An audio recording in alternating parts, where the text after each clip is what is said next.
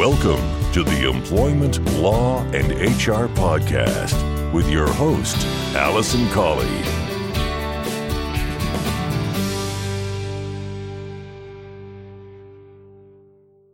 Hello and welcome to the HR and Employment Law Podcast. I'm Alison. Thank you very much for tuning in again to listen to this episode 10 of the podcast. I hope that you are enjoying the podcast and that you find the information useful. And if this is your first time tuning in, thank you very much for listening.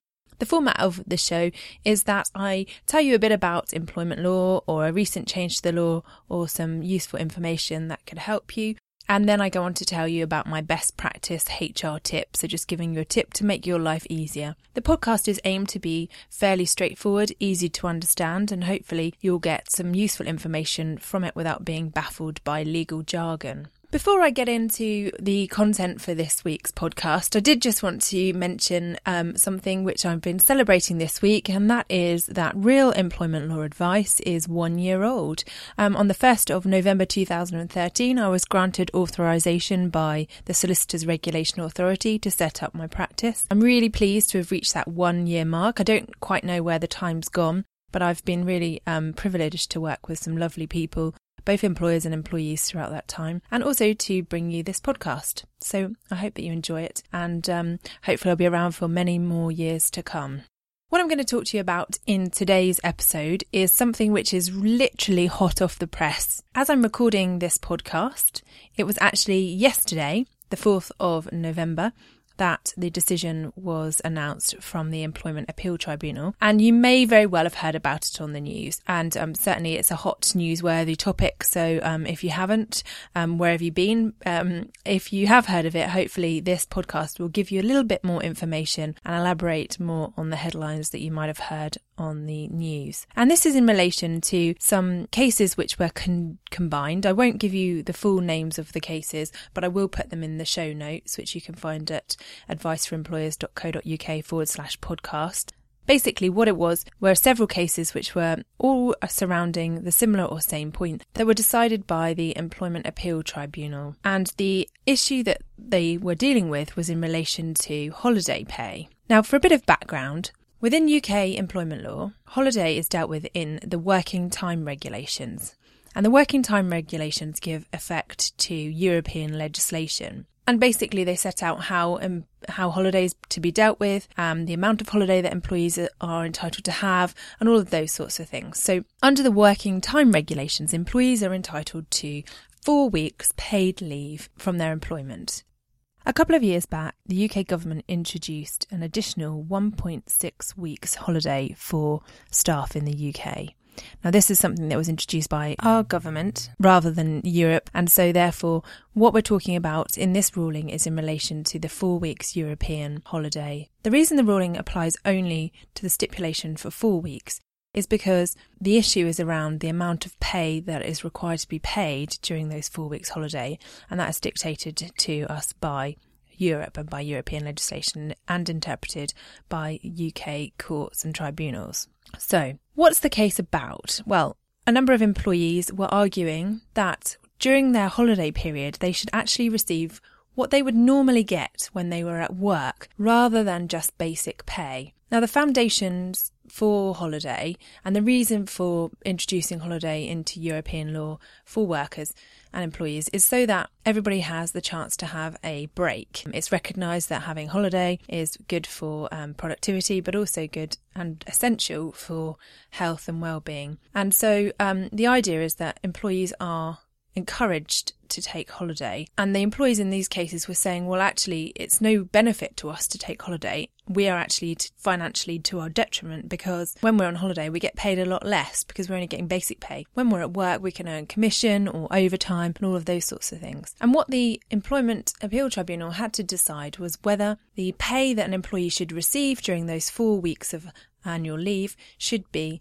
their basic pay or whether it should include things like overtime and commission. The definition of a week's pay is set out in the Employment Rights Act.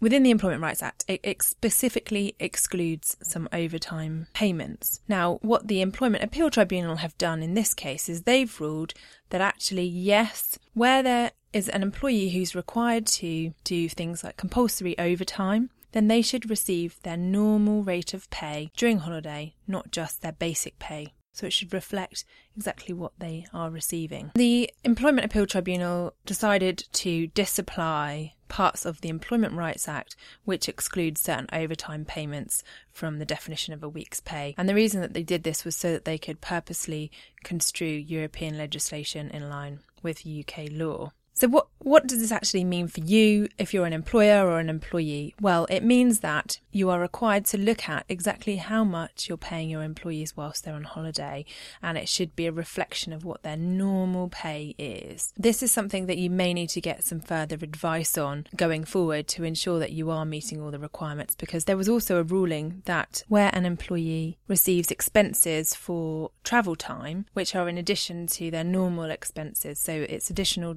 payments for travel as part of their normal pay when they're working, those should also be included within the holiday pay calculation. What's excluded is the overtime, which is not a compulsory requirement. So overtime that employees do of their own volition are excluded. So what should you do practically as an employer? Well, I would have a look and see if there are any employees on your staff or workers who actually would be affected by this ruling. So have a look to see if there's anybody whose normal pay or the pay that they receive regularly when they are working exceeds their basic rate of pay. So if that's because of overtime or other payments.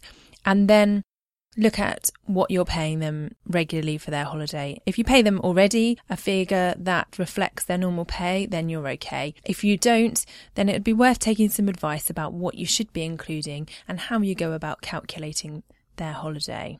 There has been some concern also in relation to this case by employers about whether employees would be able to obtain payments that are backdated as far back. It could have been as far back as 16 years. Now, fortunately for employers, the Employment Appeal Tribunal decided that actually claims in relation to underpayments of holiday should still be within the normal rules in relation to the 3-month period. So in an employment tribunal, there is a strict 3-month time limit, in most cases that is, for pursuing a claim. So with regards to unlawful deductions from wages or underpayments, employees need to bring a claim within 3 months of the last of a series of deductions. The worry was that the Employment Appeal Tribunal would say that each and every failure to pay the full amount of holiday would be a series of underpayments, and therefore employees would be able to link those together. They actually clarified in this case that if there is a break of 3 months between each underpayment, then that would be when the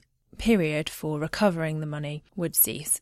So let's take, for example, an employee who took holiday in September and then prior to that took holiday in July, but then prior to that hadn't taken holiday until January. So there would have been a break of more than 3 months between their January holiday and their July holiday, and therefore there would have been a break in the series of underpayments of over 3 months. So the employee in that case would be able to pursue a claim in the Employment Tribunal for their underpayment within 3 months of their last holiday for any underpayments for the previous 3 months. So in the example I gave, so for July and September, as long as that employee pursued a claim by December, then they would be able to pursue their deductions for July and September. Now, obviously, you don't want this to be happening to you. You don't want a series of claims from employees. So again, it's really important, in my opinion, to seek advice about what your potential liability could be and how you go about dealing with that. And it may be that it's necessary to seek assurance from the employees that they won't pursue claims, and then you give them a backdated payment for the periods of underpayment. But this would obviously have to be a decision that you make across the board so that all employees that are potentially affected can be dealt with. It should be noted that the Employment Appeal Tribunal granted the parties leave to appeal in this case, and therefore it is likely that we will have a further decision of the higher courts in relation to this matter, which will hopefully definitively give us an answer in respect of the outstanding issues. So watch this space. Whatever your situation with regards to employees and holiday pay, I would strongly recommend that you have your policies reviewed at this point, and that you continue to review them on an annual basis going forward to ensure that they reflect the current position in relation to the law, and that you're not going to fall foul of employment tribunal claims for long periods of underpayments. This is, of course, something that I can help you with, and I'd be more than happy to have an initial discussion with you by email, Skype, or on the telephone so that I can put your mind at rest and help you to develop a strategy of how you're going to deal with this. So, rather an interesting week for me as an employment lawyer, another reason why I enjoy the job so much. That brings me on to my HR best practice tip.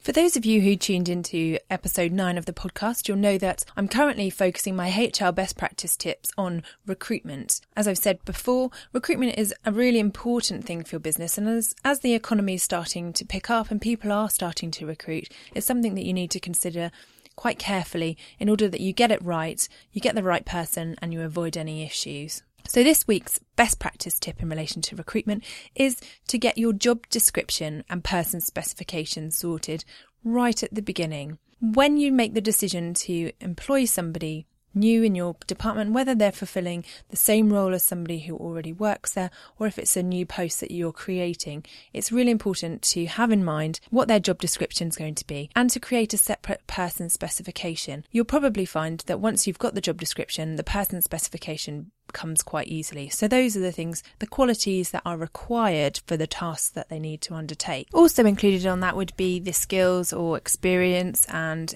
training or education that you would need for them. The reason to get your person specification and job description in place at the outset is because then you've got a basis for deciding the kind of person that you want and to undertake a fair assessment. It would be much easier if you've got that in mind rather than just having a wishy-washy idea about the kind of person that you want. You can then focus your attention on their skills on their CV or application and then subsequently in the interview. And this will help you in the long run, not only to get the right person, but to make sure that you undertake a correct, lawful recruitment process. So that's my HR practice tip. For those of you who might be undertaking recruitment now or in the near future, I do have a free help sheet which will give you some legal guidance and some practical tips on how to undertake a good recruitment process. If you'd like to receive a copy, then you can drop me an email to alison@alisoncolley.co.uk. Alternatively, you can leave a comment in the show notes at adviceforemployers.co.uk/podcast, where you'll find episode 10. Thank you very much for listening. I hope that you've enjoyed this week's episode of the podcast. And if you'd like to sign up for regular tips, news and hints, you can do so on my website at adviceforemployers.co.uk. Thanks again for listening. Just want to finalise by saying I wouldn't be a lawyer unless I had a legal disclaimer. So I must just say to you that the information in this podcast is for information only. It's general review and a general update. It's always necessary to get specific legal advice about your circumstances. So please don't rely on anything that you've heard in this podcast. But please do feel free to contact me if you'd like further information or specific advice.